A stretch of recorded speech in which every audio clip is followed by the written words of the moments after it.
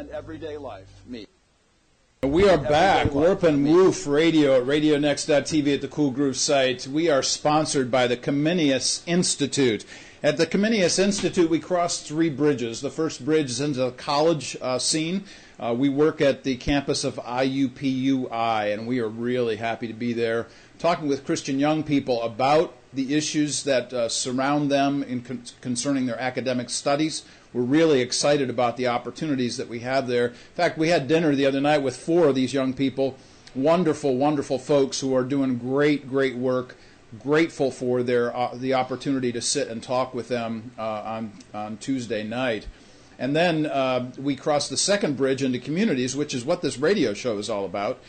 This radio show is linking cultures. We are connecting people around Indianapolis and specifically inviting Christians to our platform who are doing good based on Titus chapter 3. This is really important to us. We believe that this is something that is lost in our culture, that we actually want to promote what people are doing that are doing good things.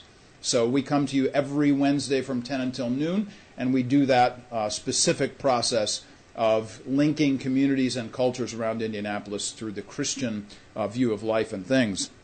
And then we cross the third bridge, which is the bridge into culture. And if you're at all interested in anything as it relates to a Christian view of life and things, please consider reading some of the things that I've written at warpandwoof.org. That's WARPANDWOOF.org. Or go to our website, ComeniusInstitute.org or .com, and you can find all kinds of essays there. We have about 600 essays, many hundreds of videos, podcasts, sermons. In fact, I think I counted up the other day that I'm up to about 1,000 references here through video, podcast, hearing, visual, verbal, all of those kinds of things. So anything that you want to hear about the current culture, the things that we're interested in and invested in, do connect to what we're doing here at Comenius. In fact, this morning, this is a really great opportunity to actually practice what we preach about crossing bridges into culture. And in this particular case, we're actually interested in the concept of politics. Now, this is a very divisive issue. And one of the things that we constantly struggle with, I think, in this culture is that we've divided ourselves in so many different directions. And so the problem, of course, for us is not that we are that we have our own viewpoints or that we sustain them through a biblical view, but that honestly we are so antagonistic and combative with each other that this is the real issue for us, and we really truly do struggle with the whole process.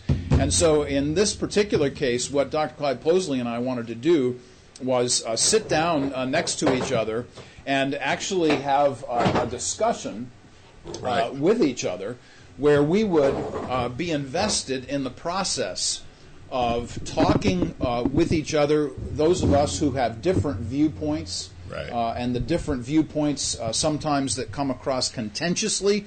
We wanted to actually show people, demonstrate through this particular program that you can actually have a civil discourse with folks. And we're here to show that this morning, Dr. Clyde. And we're going to take the show on the road. Oh, see you, man. All right, man. We're going to talk about that a little bit later. All right. We're looking forward to that. And the opportunities really that confront us in this culture, and specifically in the area of the Christian view of life and things, we're very, very concerned about this. One of the things, Dr. Clyde, that we're confronting here, I mean, just to begin, for those people who maybe are seeing us for the first time, this might be a shock to some people that there's a white guy and a black guy sitting next to each other, actually with smiles on their faces. Right, and we're this way off camera as well. That's right. We're not putting on a show. That's right. We actually do the bro hug pretty good. Absolutely. All those good He's got things. the handshake down. Got down the handshake down. That's all right. those good things. That stuff just tinkles me, man. I just chuckle about that stuff. Well, Dr. Clyde, we're always happy to have you here. Why don't you tell folks just a little bit about yourself, where you're coming from, your pastorate, and so on. Well, I am for our veteran listeners, but for those who may be tuning in for the first time, Dr. Clyde Posley, Jr. I'm the pastor of the Antioch Baptist Church, and coming up soon, I'll be celebrating my 20th anniversary there at that church. I was a full-time youth pastor at the Little Bethel Baptist Church before then. So I did my doctoral work at Union Institute and University at Cincinnati, Ohio. And there on it's headquartered there on McMillan Street, and the campus sits on the University of Cincinnati. My degree is an interdisciplinary degree, humanities, cultural studies, and Martin Luther King scholarship and narratives. So I'm what some would call a social scientist or a political theorist, along with being a pastor. So. It's a marvelous CV that you bring here this morning to all of this. I'm working on one. Yeah. I'm working on one. I'm trying to get one that somehow nips at the heels of yours. Oh, the the 6-page one you have. Oh, my word. So this is the way it usually is with us, folks. We're generally, and not generally, always very generous and kind with each other. And honestly, we really wanted to demonstrate that in the area of politics here today. And so let's just jump right into this. And like we always do in our first hour when we have guests, let's do that in our first hour here this morning. And let's begin with our discussion with a biblical vantage point. So if we're going to talk about a biblical view of politics, from your vantage point, Dr. Clyde, where do you think we should begin? The Scripture. Okay, the Scripture. Yes, absolutely. One of the first things my father in the ministry, Dr. A.L. King, taught me as a Christian preacher was that don't ever let anybody tell you that there's no connection or intersectionality between politics and Christianity, because there should be. That the Bible should shape all of your views, yes, not just some. Yes. And so for me, and I know you'll probably say something very similar, if not the same thing, when it balls in your court, but for me, there is no political approach to anything that is not rooted in Scripture for me. Amen. Amen. Absolutely. So you're listening to two men this morning, a black man and a white man. Both of us have PhDs. Our PhDs are in social science research. And we are generally concerned about communicating in a way that sustains a Christian view of life and things. And so I think in one of our shows, whether it was last couple weeks ago, I can't remember when, we talked about standing on the Word and then also standing under the Word. So right. We stand under the authority of Scripture as well as we stand on it to give us foundation for our beliefs. This, I think, is a real crucial concern. So let's just identify some of the baseline ideas, and we can kind of walk through some of these, come back again over them. I mean, we've got 2 hours to do this. So one of the things I think it's important to understand is that as Christian thinkers, Hebraic Christian thinkers, we begin with a political philosophy that comes out of Genesis. Right. And so the very first thing that we see that's been given to us to do is that we are to rule and subdue, and in Hebrew those words mean to manage and conserve. Right. So how do we think about these things, this general concept, from a Christian vantage point, and then apply it in the 21st century? Well, we do just as we have started. We make sure that we commit to the authenticity of Scripture and the authority of Scripture before we start the approach. Before I say this to believers when they come to Christ, you're not going to be able to embrace the Bible until you decide that the Bible is true from cover to cover. That you're not looking for, that you have spending trivial pursuits looking for places where the Bible, you think, contradicts itself. That's going to tie you up. The Bible is true. You'll learn the anthropology and how to understand the linguistics of the Bible later on. But you need to decide in the entry-level Christianity that the Bible is God's policy for the earth and how He carries it out. That's the first thing that needs to be done. But moving forward, and that might be my whole answer, because when God tells us in Genesis to subdue the earth, He's telling us that He expects us to use this earth He carries with it the notion that He has provided in the earth everything we need. There it is. Yep. To function. Right. And so what our job is to, through our relationship with Him, siphon the earth, drain the earth, and I don't mean in a negative way, Right. but to use the resources, Yes. whether it be coal or gold or water, Yep. air, Right. the photosynthesis process, you know, but to use it, and if you walk with me and trust me and obey what I teach you, then you'll be able to. The earth has everything. You won't have to go. You want to go to Mars to find what we need. One of the things that strikes me about your response to that is that, you know, you coupled and linked well the biblical authority with the creational authority. So we do not come to this discussion, or any discussion for that matter, outside of a creational authority. And what I mean by that is that the creation speaks to us its own truth that has been embedded, and I want to emphasize that word. This truth has been embedded by God himself in his world, so that now we have his word to properly understand his world, but still the world is beneficial to us. And the fact that it's utilized properly to conserve and manage means that we have to take care of it properly. So we're not anti-environmentalists, of course. We are actually pro-creationists. In fact, if anybody should be pro-creationists, it should be folks like us. Right. You know, Dr. Martin Luther King, one of and I can't, the author slips my mind right now, but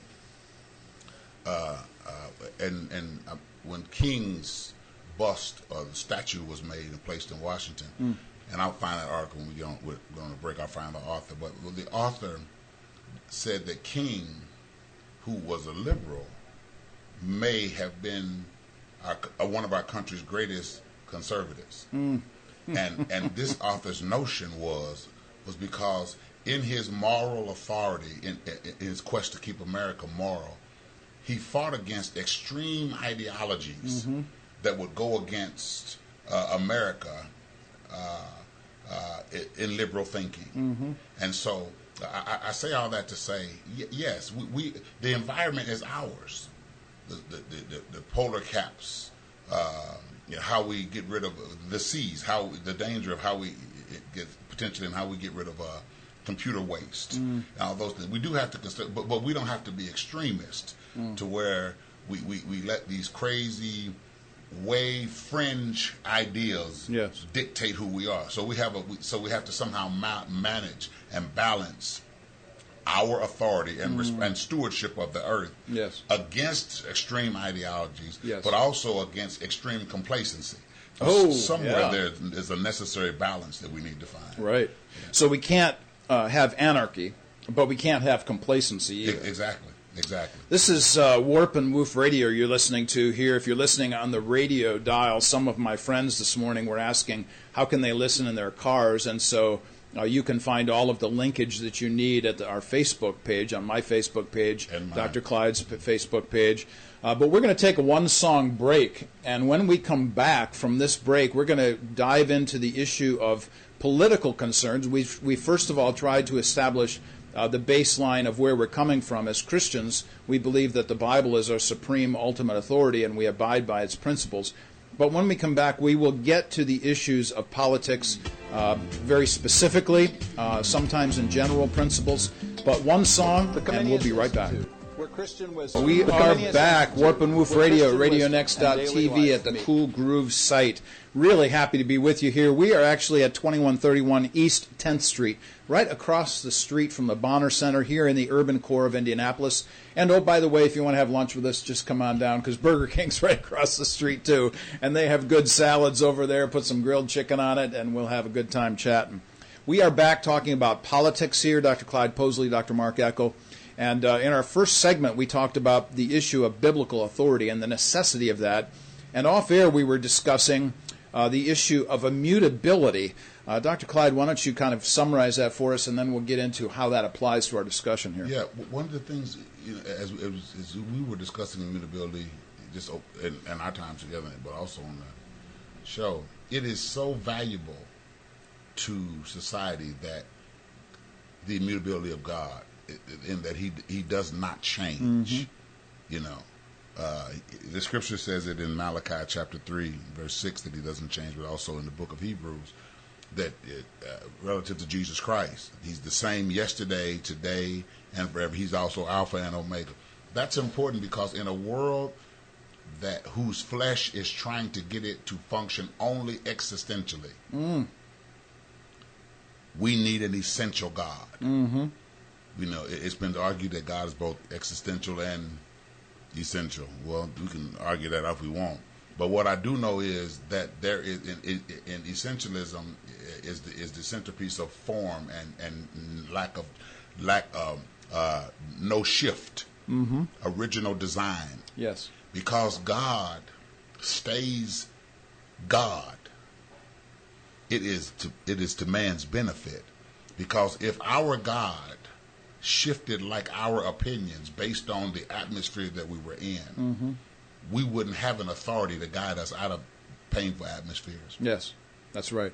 So when we talk about the immutability of Scripture as it relates to the political sphere, we have to say, I think at the outset, that we are operating from certain biblical principles. So we started one, for instance, in the first segment when we talked about creational law coming out of Genesis chapter 1 and verse 28.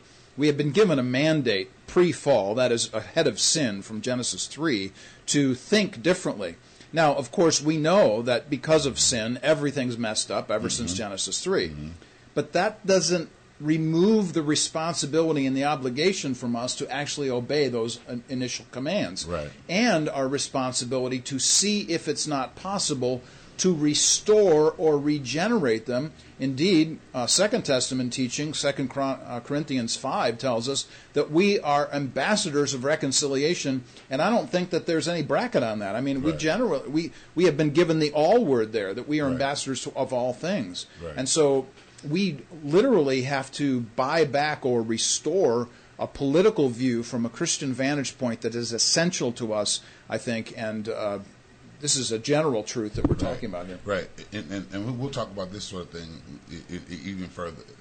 But boundaries, why boundaries are important. You mentioned 2 Corinthians 5, that we are ambassadors of Christ. Paul goes on to say, be ye reconciled to God, and it is our job to go about reconciling. It's important that as we approach political conversations, that boundaries, and I want everyone to hear that when we talk about boundaries, we're talking about the biblical parameters that we have chosen to set, and those biblical parameters are what Scripture teaches about this systematically. So as Dr. Eckel, for example, just said, we are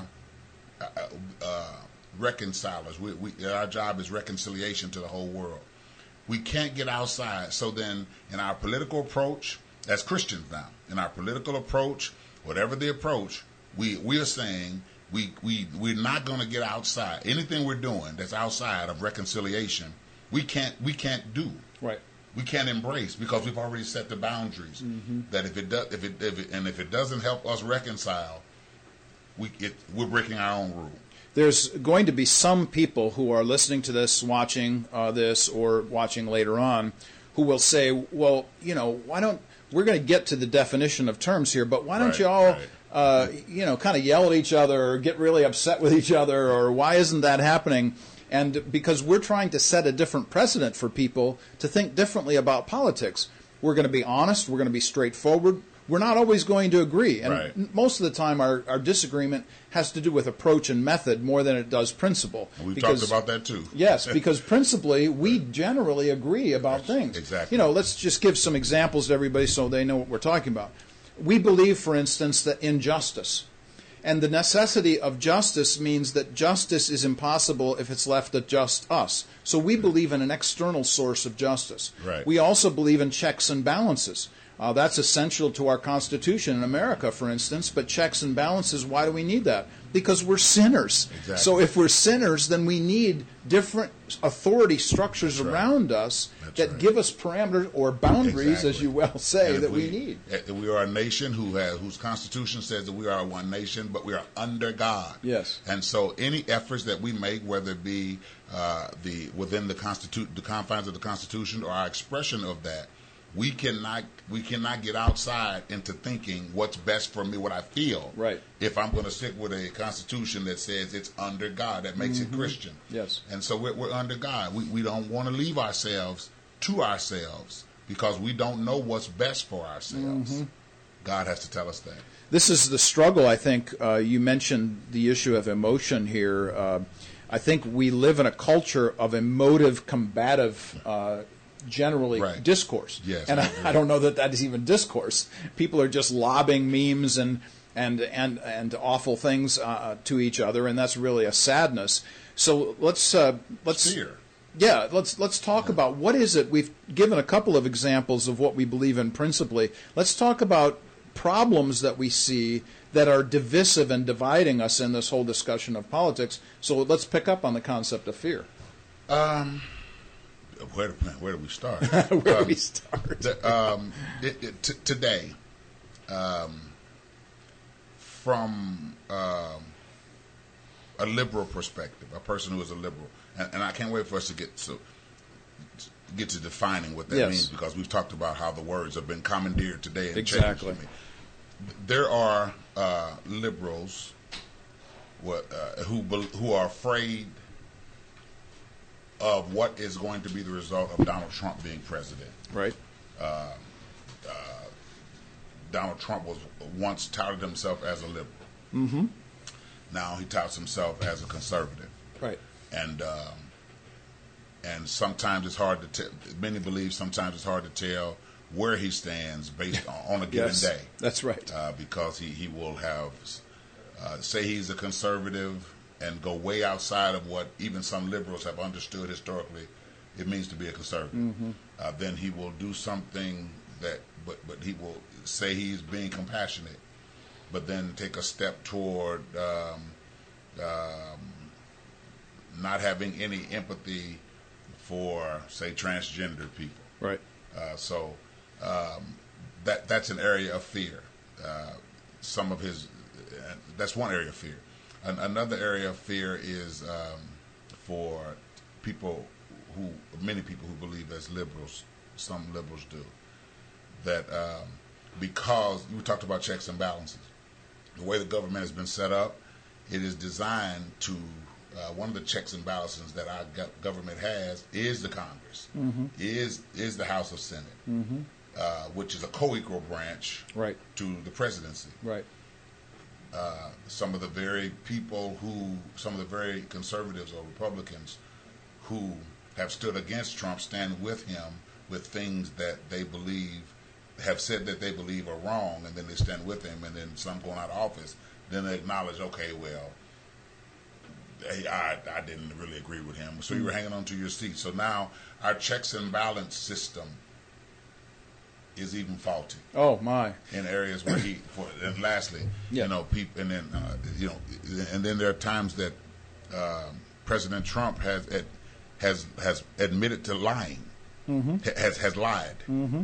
and then come back later and switch his story for Christian. So part of what creates contention for some conservatives, for some liberals, with rather emotionally with conservatives, is if and I hear this said, if President Obama, a liberal, had openly done some of the things Trump has done relative to lies and things like that, it'd be a real problem. And if the branches of government which are set up to check and balance that do not, then we are subjected to a brand of conservatism that frightens Sure. frightens liberals.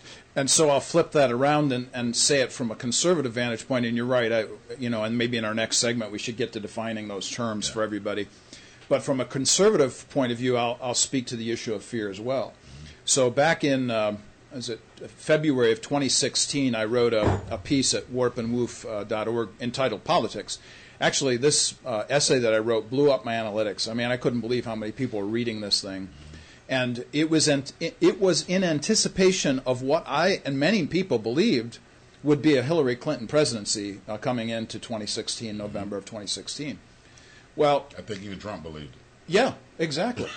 And then right ahead of the election itself, I wrote another piece where I talked about, basically I was talking to myself. And by the way, whenever I'm writing or whenever I'm speaking, I'm basically telling myself, y'all are just getting to listen to what I have to say. But in this case, I was concerned for myself when I was writing about what I thought would be a Clinton presidency. And I knew what a Clinton presidency would bring. And I knew that the certain principles that she believed in that I don't believe in, and that I think that she would have forced upon the American scene. But nonetheless, that's an issue of fear that I didn't want to get invested in. And what I was saying to people in my writing was this: my responsibility as a Christian is 1 Timothy 2 and 1 Peter 2. I need to respect the people in positions of authority. And I was readying myself as a conservative for a Hillary Clinton presidency, basically what I was writing about there. I was readying myself for this because I was anticipating that I was not going to agree with baseline ideas that she was bringing to the table, at the same time recognizing that 1 Peter 2:17 says, honor the emperor. So my responsibility as a Christian leader is to say to everybody, specifically those of you who may be conservatives, those of you who might be liberals, Dr. Clyde will speak to, but I'll speak to conservatives. First of all, we should not trumpet fear in any way. The second thing I'll say right on the heels of that is that we shouldn't displace other people's perspectives of fear. We should be concerned that other people are fearful of leaders that they see as potentially dangerous, just as we as conservatives might view other leaders as potentially dangerous. And I think in this way, you and I both agree to that particular perspective, that we need to tamp down the emotive fearfulness while we stand convictionally on whatever principles we want to maintain. Right. I don't think that I think passion. I don't think we should throw passion out the window. Exactly. Or protest in a Protestant country. Exactly. I think we should protest if those who want to protest have a thing to protest that is viable. Yes. So I don't ever want to downgrade passion. I think protest has done more for our country. I think our country exists fundamentally born from protest. Yes, exactly. So I believe that. But at the same time, the emotions that are simply venomous or dangerous, right, from the protester, but also from the president. That's right. Because traditionally we have expected a standard of idealism from the president. Mm-hmm. I wrote a piece in the Indianapolis Recorder here recently, and in that piece, one of the things it spoke was that I was notioning that Donald Trump seems to be fighting the democracy that made his presidency possible. Mm. And it's in many ways, in my view, it's tarnishing our view, people's view of America and our policy and our procedure, the core of who we are. Mm. It's tarnishing our reputation. Mm. And I said in the article that Ronald Reagan's shining city on the hill has been tarnished. Mm-hmm. You know, lessening of the light. Exactly. Yeah. You know, you and I have had this discussion. I want to say this on the air. I don't believe that one country should be able to just decide we don't want to be in our country anymore. We're going to go to your country because we like it's better, and we don't we don't care about your rules. Right. That's wrong. Yeah. That's wrong. But at the same time, if we're going to be the shining city on the hill, we must remember that all of us are immigrants. We didn't have a country. Isn't that the truth? And so we've got to figure out a way to remain the shining city, to remain Christian. Yes. Every person that, if you check throughout the scripture, Christ went to foreigners on purpose. Yes. For the purpose of trying to help them feel included in his Father's message. Not to mention his own genealogy. Exactly, his own genealogy. So we'll deal with that. We have 2 hours to deal with that. So it's important. I'm concerned that. And I don't want to jump the gun because we got so much to talk about all of our listing. But though I am liberal, I like debate. Yes.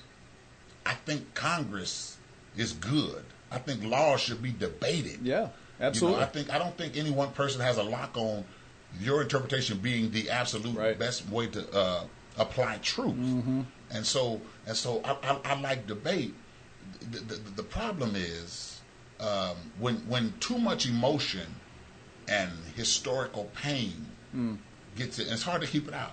Oh, absolutely. It's hard to keep it out. And I want to resonate with your wonderful emphasis on passion and protest. I absolutely agree. Our country is built on that. The whole concept of disagreement, civilly, of course, we're concerned with civil disagreement. But nonetheless, it's essential to this. And by the way, those of you who are listening, you've heard us actually make mention of names like President Obama, President Trump, Martin Luther King, Ronald Reagan. So we're actually making these kinds of connections to things that are important to us. We do need to take another break here, so we're going to take a one-song break. But when we come back, we're going to do what Dr. Clyde and I have been talking about doing, and that is defining our terms. Right. Yeah, so we need to define those terms. Let's take a one-song break. When we come back, you'll be hearing from a liberal Christian and a conservative Christian why we agree, why we disagree. You're listening to Warp and Woof Radio at RadioNext.tv at the Cool Groove site. And we are back. Warp and Woof Radio at RadioNext.tv at the Cool Groove site. We have been with you, by the way, for 2.5 years, and it's been wonderful. H.B. Bell, of course, producer of everything here at Radio Next, was the initiator of this particular series. But I just wanted to say to everybody, we've been doing this for 2.5 years, and now Dr. Clyde Posley graciously joining us here in January of this year as co-host, and it's been a wonderful, wonderful opportunity to engage not only with him but the city of Indianapolis. So this morning we're talking about the issue of politics from a Christian vantage point, and we want to make sure that we have established all of those things. I think we did so, at least giving a biblical base for where we're coming from in the first two segments, giving some examples of where we were going with this and so on. But in this particular segment, we want to make sure that everybody understands what we mean by these terms. Dr. Clyde, progressive liberal, myself, a perennial conservative. We want to break out those terms. So, Dr. Clyde, why don't you go ahead and take the first shot at this and tell everybody why you are what you are, defining those terms. Okay. Well, let me start off by saying I'm not a liberal. I'm not a Democrat because I'm black. Okay. You know, that's important, and yeah. I'll explain that a little bit later.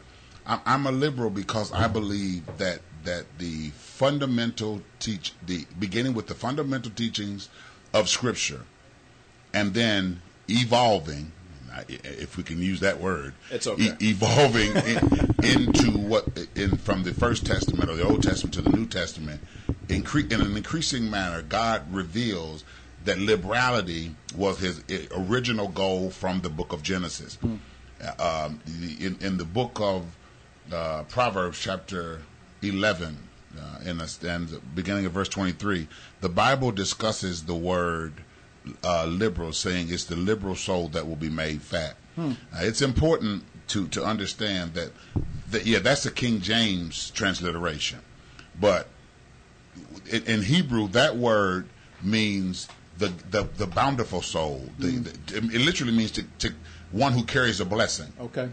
And so the notion there with being liberal, and I'm just speaking about the word right now, is that we are to be looking for ways to favor people. And then as you discussed, as you see the word, different uses of the same, not necessarily the same word, but the Greek meaning carried from the Hebrew, the most consistent words are words that actually like hapletus, which means favor or grace. Yes.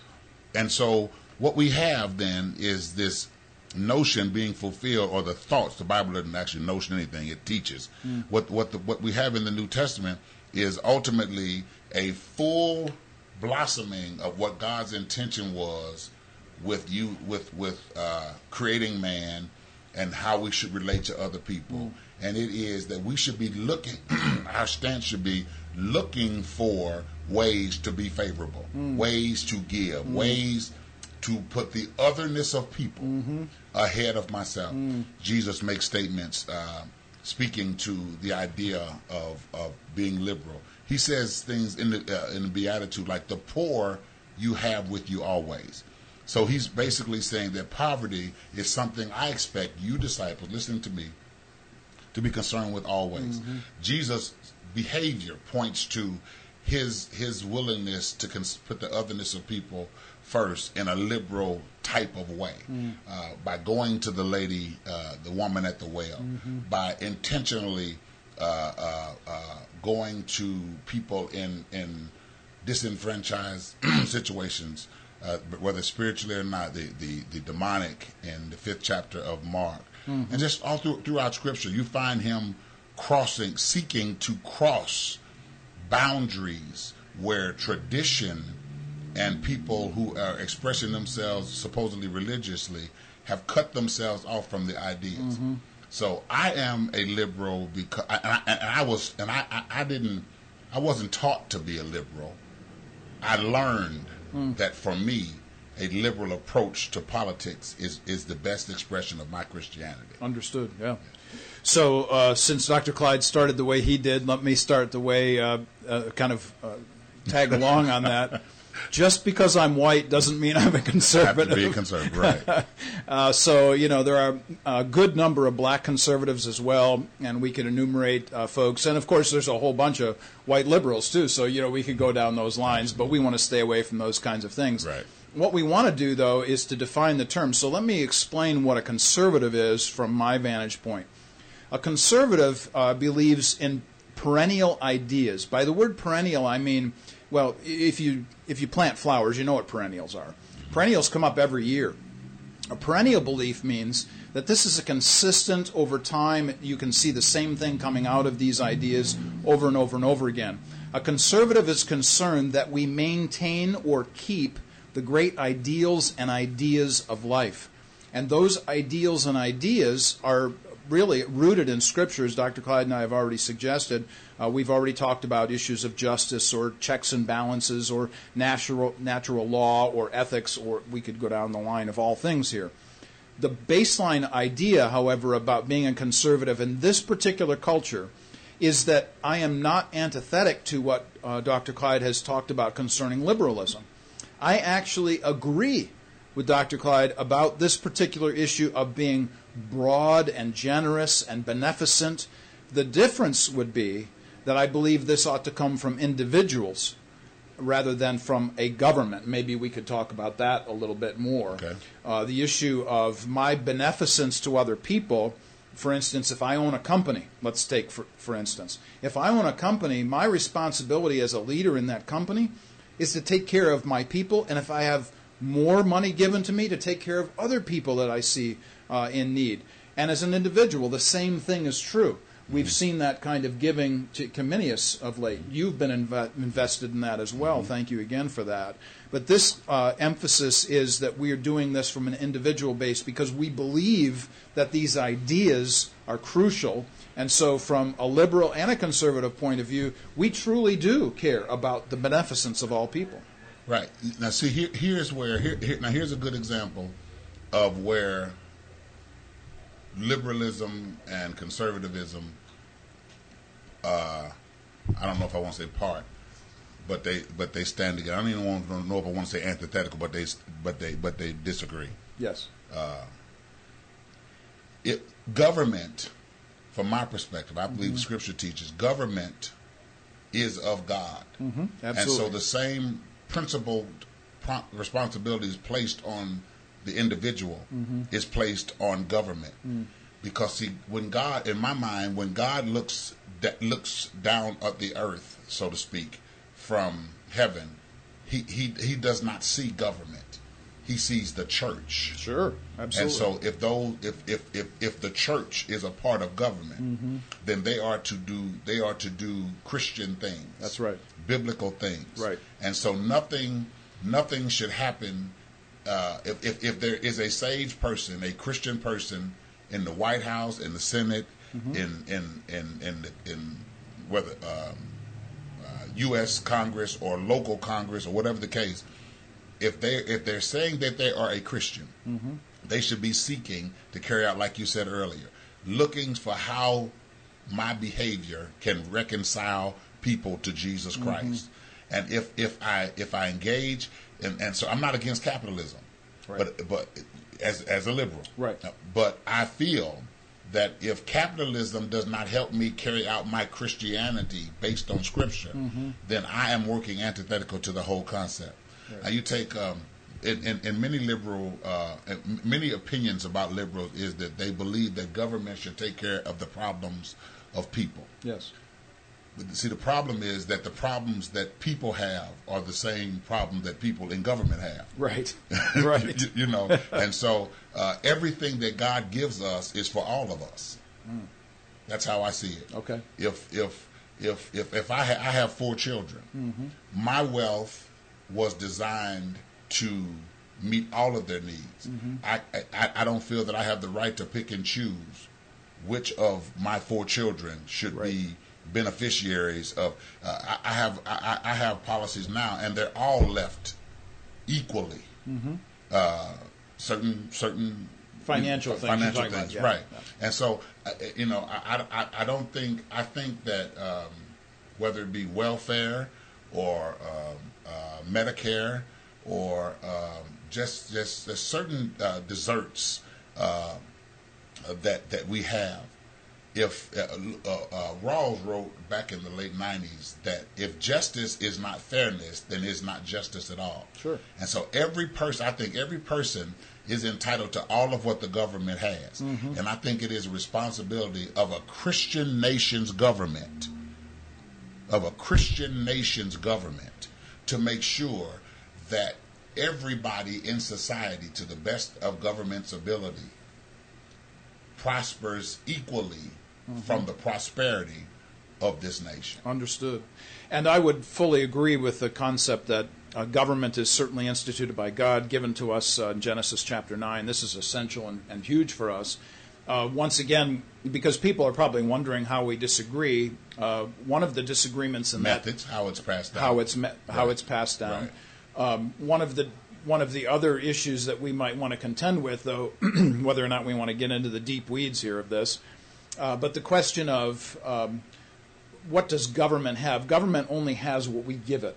That is, that the government is literally in our back pocket right now. The government cannot function unless it functions with our money. So from a conservative point of view, conservatives are concerned that more and more laws that require more and more monies from people are not giving the responsibility to the individual, but instead trying to take that responsibility away from the individual and put it into what people now consider to be the largesse of government. The problem that conservatives have with this is that we do not see that as equitable. We don't see that as beneficial to all people, because we see that individuals are being inundated with tax structures and more taxes that they have to pay in whatever directions to pay for things that they don't necessarily agree with. We could talk about what does... I understand that. Yeah. I understand that. The thing is that there are fringes. There are people who are left out as a result of trying to maintain, trying to implement that practice. Right. And something has to be done with the least of these. That's right. You know, if we want those protections, let me say it like this: if I am a conservative and my number one task is to protect my freedoms, then I have to ask myself, what am I protecting my freedoms from? Right. And if in my mind the danger to my freedoms is how much I make available to other people, that's right. That's we have to be careful. That's very huge, and so we don't want to think just about the issue of protecting our freedoms from, but to your point, we also want to protect our freedoms for, so that we anticipate another generation. Much about that. Exactly. Right. And this is where, once again, Dr. Clyde and I fully agree with this, that we believe we've been given this great, wondrous nation. We've been given great peace and prosperity in this nation, and we believe that it's our responsibility to conserve broadly in a liberal sense, to give to the next generation what we have inherited. We've inherited these titanic freedoms, and these freedoms have been given to us, and we want to make sure that we preserve them. So there's the conservative view of preserving things, but then to broaden that to as many people as possible. And we, of course, want to do that. Even the show demonstrates this by bringing in church people. Right. Who are doing the work of Acts chapter 4, 32 to 37, that they shared what they owned or had, their prosperity, with other people. Right. I totally agree with that. I totally agree with that. And I believe you. But here's the problem. And there is a brand, and I believe you would agree with this. There's a brand of conservatism today that is from its core not seeking inclusion. Oh, absolutely. I think that goes both ways, of course. Sure, absolutely. Yeah. You know, we see to make all better, all need the same access to education. Absolutely. All need the same access to health care. Right. All need the same equal protections under the law. Mm-hmm. All need the same opportunities for justice. Yes. Under the law. Yes. There is a brand of conservatism and unfortunately, as well as in some liberal circles, that has become so extreme. Yes. That the focus is only on keeping what we have and not believing that giving will cause God to raise all ships at the same time. That's right. 2 Corinthians chapter 9 says, give, open up, and it shall be given unto you. That passage goes on to say, and God is able to make all grace abound toward you, that you always, having all sufficiency in all things, abound. I am for protecting religious freedoms, for example. Yes. But not at the expense of saying that if a person's religious concept doesn't agree with me, kill them. Oh, my word, no. Absolutely. You know, once again, we're in agreement. Yes, and so then as a liberal, I have to, and I want to say this, get this definition in too, as we discuss this. One, if you look at the textbook definition of liberal, it is one whose political views opens he or she up to the more ideas of innovation and more ideas of open-mindedness. Progressive. Yes. You know. Now, there are limits. Dr. Martin Luther King said he is. I can't remember where this is quoted, but I'll get it for you. He said, Dr. King said, "I am such a liberal that I almost fell prey to all of the ideals of liberalism without remembering that my morality guides all that I do."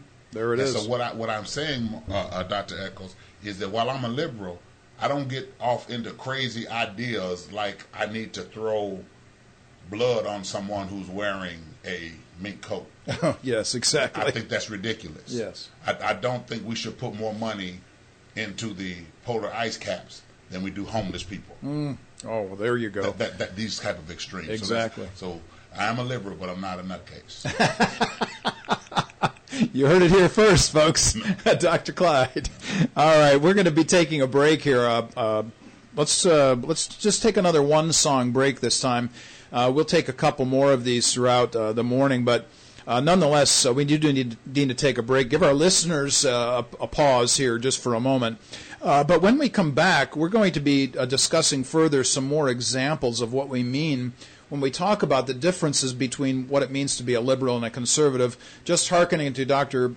Clyde's good points, going back to Deuteronomy, one of the things that we know, for instance, that God has established, to Dr. Clyde's point, is that earning wealth is something that God has established in His world. Deuteronomy 15 speaks to this. Right. Here are people that are rich, and God says to them, don't be tight-fisted to your brothers, but be open-handed. And to the stranger. And to the stranger. Can we be conservative, that is preserving the great ideas, as well as being liberal, open broadly to many different people? I think both of us answer to that, yes. Yeah. And so we're going to take a one-song break. We'll be right back. And we are back, Warp and Woof Radio, RadioNext.tv, at the Cool Groove site. So those of you who are watching us Facebook Live, YouTube Live, once again, welcome back to the podcast, though you've actually been watching us the whole time. And we have this conversation that's going on off air, which those in the radio don't get to hear, and you'll be able to pick up later on, perhaps through watching this podcast. But one of the things we wanted to say at the top of this particular hour is that Dr. Clyde and I would be really interested in taking this kind of conversation that we're having right now to your churches, to your universities, to your groups. Let's say community centers. Maybe you want to bring two groups, a conservative and a progressive liberal group, together and have a conversation where the two of us are sitting in front of people having this conversation, and then take questions from the audience, whatever that might be. We were reflecting on this, Dr. Clyde and I were a few weeks back when we were talking about this great relationship between Robert P. George, a white Princeton grad prof, and Cornel West, who also taught at Princeton, a progressive liberal, perennial conservative, and they actually go around to college campuses having these kinds of discussions. Right. Yeah. And I don't see any reason why we couldn't do it. Right. Because one of the things Dr. Echols and I would like to get over to people is that conversation is at the centerpiece of any true progress. If you look historically, the philosophers, if you look at government, our Constitution was born out of a debate. Yes. And contentious at times. Absolutely. and that's all right. You can. The Bible says in Ephesians chapter 4 that you can be angry and sin not. And no one approach. Our country has not been able to stand over the years because of Republicans or because of Democrats alone. We have not simply had Republican presidents. We have not simply had Democratic presidents. I think to everything there's a season. Yes. And I think to get us back to the middle sometimes it's necessary to have a person with different views. And truthfully, a great president, in my view, great legislators, great senators, in my view, are more moderate than extreme. Yes. Exactly. You have to reach across the aisle. Right. Because the bottom line is people have needs, and people's needs aren't always met out of your extreme views. Right. Yes. You have to come to the middle and have a meeting of the minds. One of the things that we know for sure that has taken place in the past is, for instance, let's name some names here again. After the 2 terms of George W. Bush, of course, we had the 2 terms of President Obama. And really, people were tired of wars. They were tired of combat, military exploits, those kinds of things. And by the way, whatever you believe about that isn't really the issue. What we're talking about here is that when people in this country get a chance to choose to go in a different direction, which is exactly what happened when President Obama became president. So we had a change of directions. Well, what happened in 2010? There was another huge tidal wave of change. And in 2010, the Democrats, for instance, in Congress lost 65 seats. And even President Obama called it a shellacking. I always smiled at that word, So the American people, if given opportunity to speak to issues that really are concerns for us, actually have this wonderful platform of voting. We can vote people in and out. How about that? Right, absolutely. If we go do it. Yeah, that would be a concern, wouldn't it, right? If we go do it. Yeah. So, and this goes, by the way, both ways. This isn't just, we really haven't talked too much about Republican, Democrat here. We really want to talk more about conservative and liberal because they maintain more of an idea base, more of an ideal. Right. And I think that this is what we're concerned about coming out of Scripture. Now, during our off-air comments, Dr. Clyde, we had mentioned that the necessity of not getting caught up in just the political discussions that we've really kind of landed on a political concern rather than a theological concern in culture and in the church. Now, let's expand on that a little bit for everybody. Yeah, if we're Christians, we should be Christians first, not Democratic or Republican, not conservative or liberal. I am expressing how my Christianity. And part of what's wrong in this emotive season of conjecture and violent rhetoric, wherever it comes from, is that I don't think there's enough emphasis being placed on the fact that we should be trying to live out our Christianity if we're Christians. Just in the same way a Muslim is trying to live out the Muslim thoughts or whoever. But the truth of the matter is we are so caught up in trying to make as a culture, as a nation, not as a culture, but as a society, we seem so caught up in trying to prove how our disdain for the other political persuasion that we're forgetting to practice the internal beliefs of Christianity, and because we're a Christian nation, whether immigrants come in or not, or Muslims come in or not, America is a Christian nation, and the document that holds us together, the United States Constitution, is supposed to be founded on Christian principles. Mm-hmm. And we're supposed to be one nation under God. We are not going to make the kind of progress toward unity that we need to just from a political party. Right. Not going to happen. And this is our concern today, of course, for those of you listening, for those of you watching us, Facebook Live, YouTube Live. We're concerned that our political views are trumping our biblical views as Christians, and we're trying to say to those who might be on whatever side, perennial conservatives or progressive liberals, that we need to come together and have more of this debate that was taking place certainly at the beginning of our nation, and ought to be the kind of thing that's happening on a regular basis today. So let's take this a little bit further and get to some of the questions that we've decided to be concern ourselves with. We had talked a moment ago about the distinctiveness between liberals and conservatives as being one of approach. So let's talk about that for a minute and have a conversation about approaches. How do you see liberals and conservatives differing in terms of approach? Let's talk about that for a moment. I just, in my mind, one difference is who the priority is, what the priority is.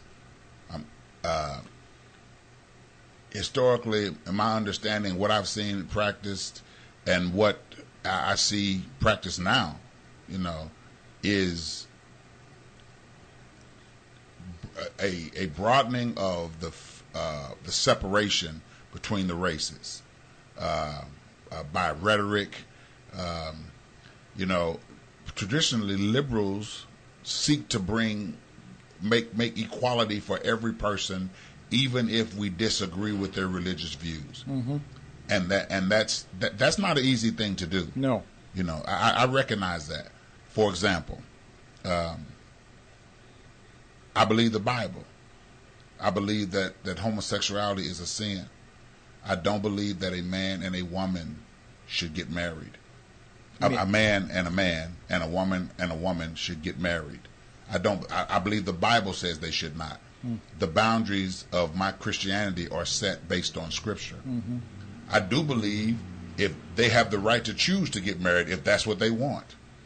I'm not going to do it, but I believe that they have the right to make that choice because God gives them the ability to make that choice. Mm-hmm. I don't think it's the right thing to do. I cannot. Again, here's a great example of being a Christian who's a liberal. I believe the Bible, but at the same time, I'm not going to fight a person's right to do that if that's what they choose to do. But where I am, we practice the Bible. Mm-hmm. And so, just as they have the right to choose to do that, don't mess with my right to choose to stick with Scripture. One of the things that I would love to have behind us at this point is a whiteboard. And on this whiteboard, I draw two concentric circles. The inner circle would be the circle of the church. We've been talking about church issues all the way through this program since the inception of our program, and talking about how when the Lord looks at the earth and His relationship with His people, He's looking at the church. Mm-hmm. So what we believe in our churches is crucial to who we are. But we do not impose our beliefs within a church. You mentioned homosexuality. We could talk about transgenderism, whatever. We're not imposing that on the culture, which is the second concentric circle on the outside. The problem, of course, is for the church, I'm saying now, the problem for the church is that we've allowed the culture to influence the inner circle instead of the other way around. And so instead of the church influencing the culture has a tendency to much more influence the church. Yeah, and that is true. As I was saying earlier, my number one job is to be a Christian. And that, to me, that means to love every person I get the opportunity to love. Now, the same person that I think who is practicing homosexuality and thus living in sin, I think I also have an absolute responsibility to love them at the same pace and passion. That's right. That I love you sitting here next to me. That's right. There are in my church, there are people who have had that issue. It's not my job to exclude them. It's my job to try to include them in my love march. Mm-hmm. And so as a liberal, see that's one of the places we talked about methods. Mm-hmm. And to me, not just I don't want to stay on homosexuality, but whether it be adultery or whether it be drunkenness or whether it be lying or whatever the case, it's my job to make sure that I am expressing a brand of love that is inclusive to all people. That's right. Because when Christ died for us, we were some of everything. Right. Our concern, of course, overall is the issue of love and making sure that people are included within and feel that love within not only our individual relationships with them, but of course within the church. We're going to take another one-song break, but when we come back, we're going to continue this conversation about Christians and politics from a progressive liberal perspective and a perennial conservative perspective. And when we come back, we'll continue that conversation. You're listening to Warp and Woof Radio at RadioNext.tv at the Cool Groove site. We'll be right back. And we are back, Warp and Woof Radio at RadioNext.tv at the Cool Groove site. You are here with Dr. Clyde Posley, Dr. Mark Eckel, and we are discussing a very important issue here today, which has to do with politics. We've kind of bounced around to different things, but we've also tried to give a biblical base for where we're coming from. Mm-hmm. Obviously, this is a Christian show, so our concern, of course, is that we maintain a Christian view of life and things. We've established that. For those of you who might miss the first hour, we've already gone through some of those kinds of ideas. We've also defined terms, what we mean by liberal and conservative, and progressive and perennial. So we've taken care of some of those things. You can go back and listen to some of this again on the podcast if you're so inclined. But right now, what we wanted to do is talk about the issue of justice. Off air, we were discussing judicial appointments and the Supreme Court and so on. One of the things, I'll just start us off here in this particular segment by talking about the Hebrew in the First Testament. One of the things that we see over and over again are two Hebrew words that are really linked together. Those words are mishpat and zedek, which mean justice and righteousness. And you often see them together in First Testament, Old Testament teaching. The reason why I bring them up is because whenever you talk about justice, you have to ask yourself the question, okay, what's the standard for justice? So when people cry out, I want justice, I'm going to say, based on what justice, or what standard are you going to say? And what do you mean when you say justice? That's right. There are many who, have marched over the years, and I've marched and fighting racism and subjugation and racial oppression, screaming for justice, using terms like no justice, no peace. And I'm absolutely with those. I absolutely am in agreement with them. I'm a social activist, myself. But one of the things that bothers me is when people who fight the Bible and fight Scripture scream about justice and talk about how it should be applied. From what epistemological source do you get your information about justice? Yes. Because no one should be mistreated. Right. And this is not to say that because a person cannot quote Scripture that they should not talk about justice. I'm simply saying if it would help your argument, help all of our arguments to bring justice if we understand that we can't throw out the originator of justice and then cry justice. You can't say there's no God and then talk about justice. Because where do you get the notions of justice from if there's no God? Right. Or how do you explain what justice should look like? As Martin Luther King talked about, as he quoted, I think it was Hosea, let justice run down like a river and righteousness like a mighty stream. I think I may have misquoted that, but that you get the idea. He's basing that on Scripture. Dr. King's approach, for example, to justice and fighting inequality was always based on Scripture. Mm-hmm. His nonviolent approach, his Kingian theology, was based on Scripture. Mm-hmm. And a lot of times we have trouble really making real headways into, as liberals, making real headway against injustice, subjugation, and institutional racism, because it's not based on fundamental truths of what justice should require. Right. So let me flip that around and talk about what some might, in a conservative circle, call a conservative issue. So just recently in the last Supreme Court session, the Supreme Court came down in favor of the baker, for instance, who was sued by a couple who wanted this baker to bake a cake. This is a homosexual couple. Now, people have asked me, well, what do you think about that decision? And I say to them two things. I absolutely agree with the decision that people should not have their freedoms infringed or imposed upon by other people. That's what makes me a libertarian in that sense of things. But I also will say that the baker was absolutely wrong to not bake the cake. Now, some of my conservative friends who are listening to this right now are going to say, I can't believe you just said that. But let me say that again. My responsibility is to love people. And if my responsibility is to love people, then that means, does baking a cake make a big deal of difference? No. I'll support you when government infringes upon your rights. But if you're a Christian, then I'm going to say to you, you need to demonstrate love. Absolutely. And that goes back to what I was talking about earlier. What is the priority? Is it my political persuasion? Is it my conservative or liberal values expressed? Or if I'm a Christian, what is my priority? What was the priority? We don't know this. What was the priority of the baker? Was he trying to show the love of Christ? Because if he was, baking that cake would have said more about, absolutely, would express Jesus. Yes. What we remember now is him. That's right.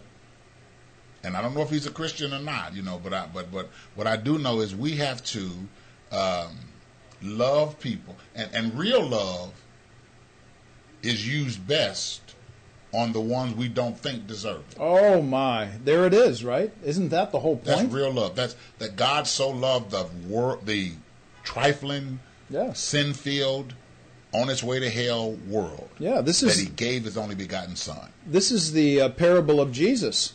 When he says, it's one thing to love people that love you. It's a whole different thing to love people that don't love you. Exactly. That's the real issue. Exactly. And that's when we find love is designed for people who don't love us. It's easy for me to love you. Yeah. It's easy for us to love our loved ones. Because we partly because they love. And there's even a brand of Christianity, if we're not careful, that will only love God because of how they think he loves them. That's right. And that sounds good to some people, but it's really wrong. Yes. Because he's not a vending machine. Because the moment your change gets stuck in that vending machine of sorts, and he's not giving you what you want, do you still love him? Oh, my. So that's another subject. I love that. God's not a vending machine. Yeah, absolutely right. That's a big deal. It is. But getting back, I would love that baker. We as Christians often we miss opportunities to love people and give them the type of justice that some of them have never experienced. And if we have a brand of righteousness, Dr. Echols, that does not pursue justice for all, it's not righteousness that comes from God. That's right. It needs to be justice for all. We were talking about the judicial system a moment ago, and for those of you who aren't familiar with this issue, we're basing all of our concepts coming out of places like Isaiah 58 and 59. And so we're always concerned about fairness and equity.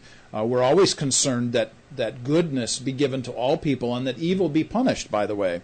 And this, of course, to Dr. Clyde's point, is that there of necessity has to be a transcendent source. So his word epistemology, where does our knowledge come from? Where is the source of what we say is true or good or righteous? This is an important connection here to judicial politics. When we talk about the judicial system, we want to make sure that we want to say a word or two about this as well. I think off air, I was discussing this with you, Dr. Clyde, talking about how I might disagree with Justice Kagan or Justice Sotomayor or Justice Ginsburg, because they come at the Constitution as a living, breathing document, whereas I believe in the original meaning of this, where other conservative justices go in that direction. But we also said that we need the Sotomayor's and the Kagans and the Bader Ginsburgs and the Gorsuches and the Alitos and all of the rest of the justices so that there can be a debate about these very important issues. Right. And that, I think, is something that we forget. We have a tendency to line up on one side or the other instead of saying, hey, have you actually read the assents and dissents coming down in any particular judicial decision? I think those are important ideas. Yes, the debate is necessary. And this philosopher, Jewish historian that I wanted to quote, but he explains extensively in his writings that there was debate among the disciples. John and Peter basically did not get along. They had varying views, but of dissension toward each other, though they agreed about Christ. Yes. Josephus is who I was thinking Okay. of. And but look at what God did. The very first miracle of the birthed church, God arranged to be performed by Peter and John, yes. intentionally. I think debate is necessary. I don't know that we need to call it conservative or liberalism, Right. but I think we need ideals need to bounce against each other, and we learn from each other. Right. It's okay to have a different view. What's best for the world? What's best for people?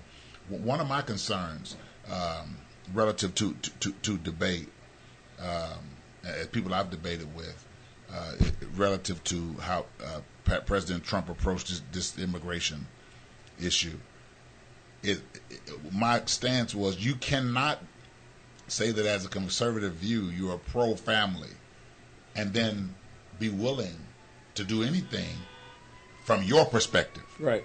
that tears family apart. Right. Now, if you come here and you know that you're coming illegal and it rips a family apart, you can't blame that necessarily on Right. President Trump. But at the same time, you can't. It's like we can't implement anything that goes against if we're going to stick with the bounds of a Christian biblical view. Right. And so, but that's debatable. Yes, it is. So that's why before we make any big decisions or do things we need to do, let's debate. Right. Let's send it to Congress. Right. Let's for lack of a better term right this second, let's fight it out intellectually. Sure. And then not just that House but the House of Senate, that's part of my concern. That's one of my concerns about executive orders. It gives too much, it allows too much power. Yes. It's kind of antithetical to the system that we have. Exactly right. And this is, we talk about executive orders. By the way, every president uses them, so it's not as if it's not just a Democrat, Republican, Right. conservative, liberal issue here. So that's a whole discussion point by itself. But nonetheless, we bear responsibility for this good debate that ought to be happening. One of the other struggles I think that we have in this country, as we've grown, and frankly as government has grown, is that while we may elect different leaders, bureaucrats remain the same. So, for instance, you might have somebody that's serving in FEMA, for instance, or in the healthcare field, or in some judicial offices someplace, that really are the ones who are managing laws. Actually, Congress is kind of giving the laws over to somebody else to create. That's a whole nother. Maybe we should just have a whole show on that. You won't go there, man. That's a different show. It is. So when we talk about the judicial system, this is a really important issue for us. Let's go to some of the other questions that we've had created for ourselves. Let's talk about where we obtain our information that forms our perspectives. I think this is going to be another contentious issue for both sides, by the way, liberals and conservatives. So let's talk about this. Where do we, you and I, let's talk about this so that people hear us saying it. Where do you and I get our information from? Our Scripture. We all have experiences, and there is an intersectionality between our experiences, what seems to be work in the world, and what people desire of us. But for me, and this is an evolving process, I want to know what the Bible says should be done first. Yes, absolutely. And so Scripture first. Scripture first. There's a great preacher. He's deceased now. His name is Manuel Scott, and Pastor Jeffrey Johnson was talking to me years ago, probably 20 years ago, and I was asking him some advice about something, and he said Manuel Scott told him, here's the best way to move forward relative to churches and people: find out what's right and do that. Find out what's right and do just that. Find out what's right and do that. Yeah, that's right. And so I think one of the problems is where we get our right from today is so fluid. Yes. It's so, no. For me, my source is not of move is not going to be my experience first. So experience in my mind is not the best teacher. Right. It is a teacher. You should learn from it. Sure. But even when I don't watch this now, even when I don't like what God is saying, I believe Him. Yes. Yeah. This is something else kind of pops in my mind as I hear you talking about these things. When I've been in your office and we've had discussions hours on end sometimes, which have been really wonderful, by the way. Absolutely. You have a big television in your office. Tell people about that and why it is important for you to get your information and what sources of information you're getting it from. All sources. Okay. The Bible says in Matthew chapter 28, Jesus told his disciples to go into the world and teach, among other things, teach men to observe all things. So I watch news outlets, including I watch CNN, I watch MSNBC, I watch Fox, I listen to talk radio. I make it my business to listen to views I don't agree with. I make it my business to listen to views I do agree with. I listen. I pay attention to all things. But it's going to crack you up. But I also make sure I watch Bonanza in the Big Valley too. because there's some principles. Matt Dillon has some principles that he worked in the previous. So kudos to the writers. Who knew? Who knew that Bonanza was going to come out here this morning? A lot to learn, man. Ben Cartwright was the man. I don't know if I can continue now. I'm going to keep laughing. People listening, they're cracking up to it. They know I'm serious. Too. You cannot talk to me while these shows are on. Oh, my Because I'm learning principles. Okay, I'm going to try and contain myself here. So for me, I'll come at this from my vantage point. I want people to know, and I'm really glad to hear what Dr. Posley says about this because, I've seen him in action. I've seen him at CNN. I've seen him at Fox News. I see him and hear him engaging different points of view. My issue with the television in an office, that's a great thing. I think you can learn a lot. In my case, what I do is I do an awful lot of online reading. So for those of you listening or watching, I go to New York Times and Washington Post first thing when to get the news sources. I go to NPR. And I know going in that oftentimes those are voices that I may disagree with because they're coming from a different vantage point. Again, for those of you who haven't heard the whole program, we've been talking about the differences between liberal and conservative. So New York Times, WAPO, and places like Slate or Salon or others come at these things from a liberal point of view. And then after I do New York Times, Washington Post, and so on, I normally go to places like Washington Times, which is a conservative outlet in Washington, also Weekly Standard, to get more of a conservative vantage point. I do that intentionally for the same reason Dr. Posley just said. I want to hear different points of view, and I especially want to hear people that disagree with me because I want to hear what other people believe. I think that's crucial. So often we spend so much of our time just thinking and listening to people that agree with us. We only read their books or listen to their articles or their news broadcasts or whatever the case might be. And this is where the whole concept of being liberal, broad-minded, comes into play, and the necessity of how important that is for us. Right. I think like the Bible speaks about in the multitude of counselors. are we made aware? Should our knowledge grow? Yes. You know, and I do embrace. I love the writings of Eugene, the Washington Post, the New York Times. NPR. I believe. I make sure that I try to read at least an article a day, and something online, two articles a day, something I disagree with and something I agree with. Why is that? Because it's one, I'm a writer. It's important for me to to hear perspectives and watch people's approach, but also I liked the books I read. I'm trying to get beyond just reading for research and biblical research, but I like to read books that really explain a stance, and that's not easy to find. Right. Often people are more interested in selling the book instead of defending what your stance is. Years ago, in my opinion, books were stances. This author was putting this out necessarily, because he wanted to set forth his view, but it's hard because a lot of the media today is so slanted toward its view that you have to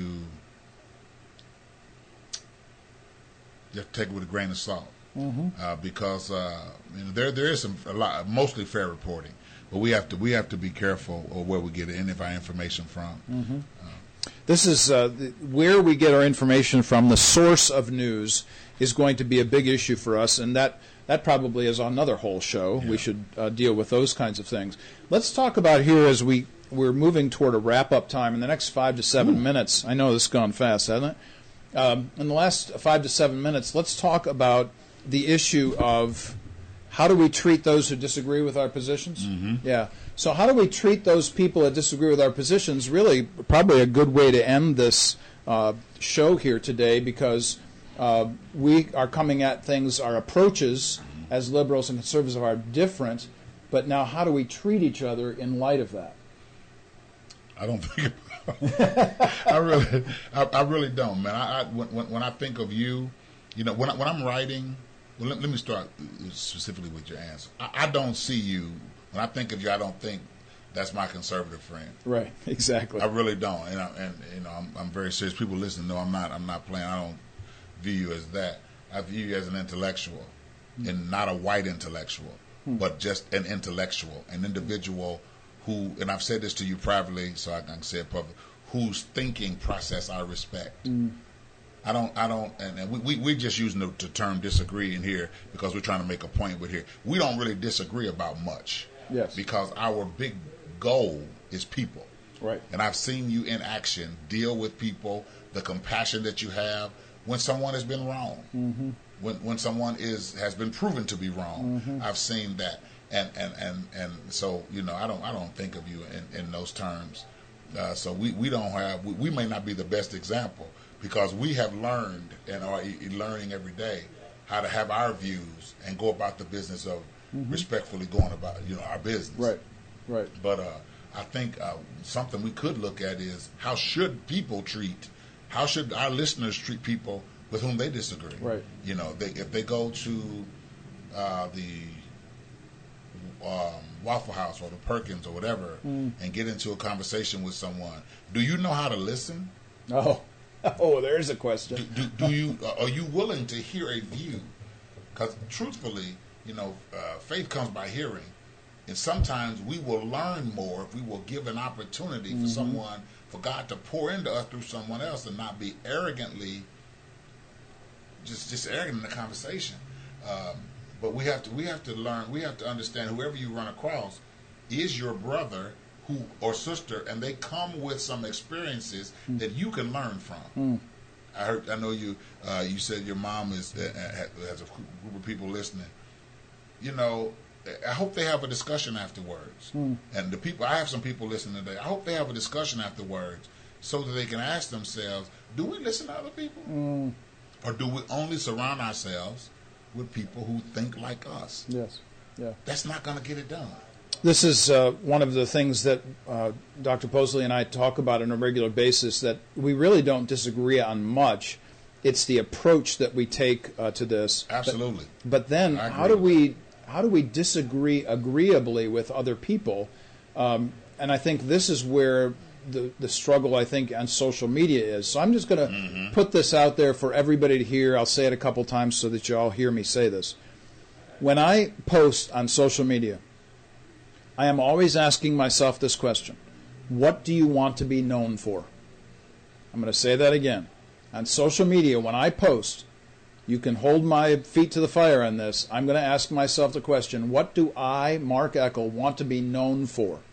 I do not want to be known for a contentious, combative, throwing about memes to combat other people's memes on social media. That you won't see that on my page. You will see me very infrequently speak to issues of politics, specific politics. What you will see is my agreement or disagreement with great ideas, those that might be antithetic to those I hold or those that I agree with. So you can always come to my social media sites to see those kinds of things. And I have a tendency to stay away from political issues, and that's simply because of my position here in Indianapolis. I want to make sure to be wise in casting the wide net there in that respect. Dr. Clyde, we've only got 2 minutes left here before we need to close out the show.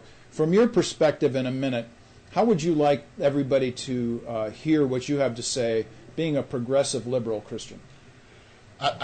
Two things very quickly. One, I'd like for people to know that you can be liberal and a Christian. You can hold views that they run antithetical to conservative views. But you can disagree with the Republican Party, or you can disagree with Donald Trump without being vicious, attacking. But you need to be sound. You need to have a place from which your thoughts and views come from, so you can back yourself up and have God back you up with your views. For me, that's the Bible. The next thing, the next way we can get this out is to invite us to your church. Invite us to your community center. Invite us into a forum where we can have this conversation. Mark and I we're not going to come and argue. There's not going to be anything said from the floor or up there that's going to make us argue. But the conversations have to happen if there's going to be changes that bring people together. And there it is, I think, from my vantage point, yes, you can be a perennial conservative and be a Christian just as much as you can be a progressive liberal and be a Christian. This is an important issue for me as I listen to my brother talk, because my concern is always to demonstrate love to other people, no matter what they might believe, what I might believe about what they believe. That doesn't really matter. What really matters is that we demonstrate the love of Christ to all people. And for both Dr. Posley and I, we come to that same conclusion. And this is really powerful and important for us. We're going to continue to have these kinds of conversations. We'll have those options here in the future to engage as well. Next week, just to let everybody know, Dr. Clyde is going to take the show. I've got some responsibilities at IUPUI next week. So Dr. Clyde will be here with a guest and discussing some great and important ideas. Thanks again, Dr. Posley, for my privilege, my man. Yeah, it's a wonder. Great show. It's a wonder to be together with you, and I'm really grateful to call you my brother and my Bless friend. You, man. I feel the same way. We are coming to you from 2131 East 10th Street, right across the street from the Bonner Center. You can find us there, walk by our window, wave at us, or as you've been doing here on Facebook Live, waving at us. And I'll try to do a better job in the future of waving back. Thank you for staying with us. And those of you on YouTube Live, if you're going to catch us live or later on in the podcast, we're grateful for your indulgence with us as well. Those of you on the radio, thank you for joining us. You've been listening to Warp and Woof Radio at RadioNext.tv at the Cool Groove site. We come to you every Wednesday from 10 until noon. We'll be back again next week. Dr. Clyde will be. And until then, we'll see you. All right. God bless you.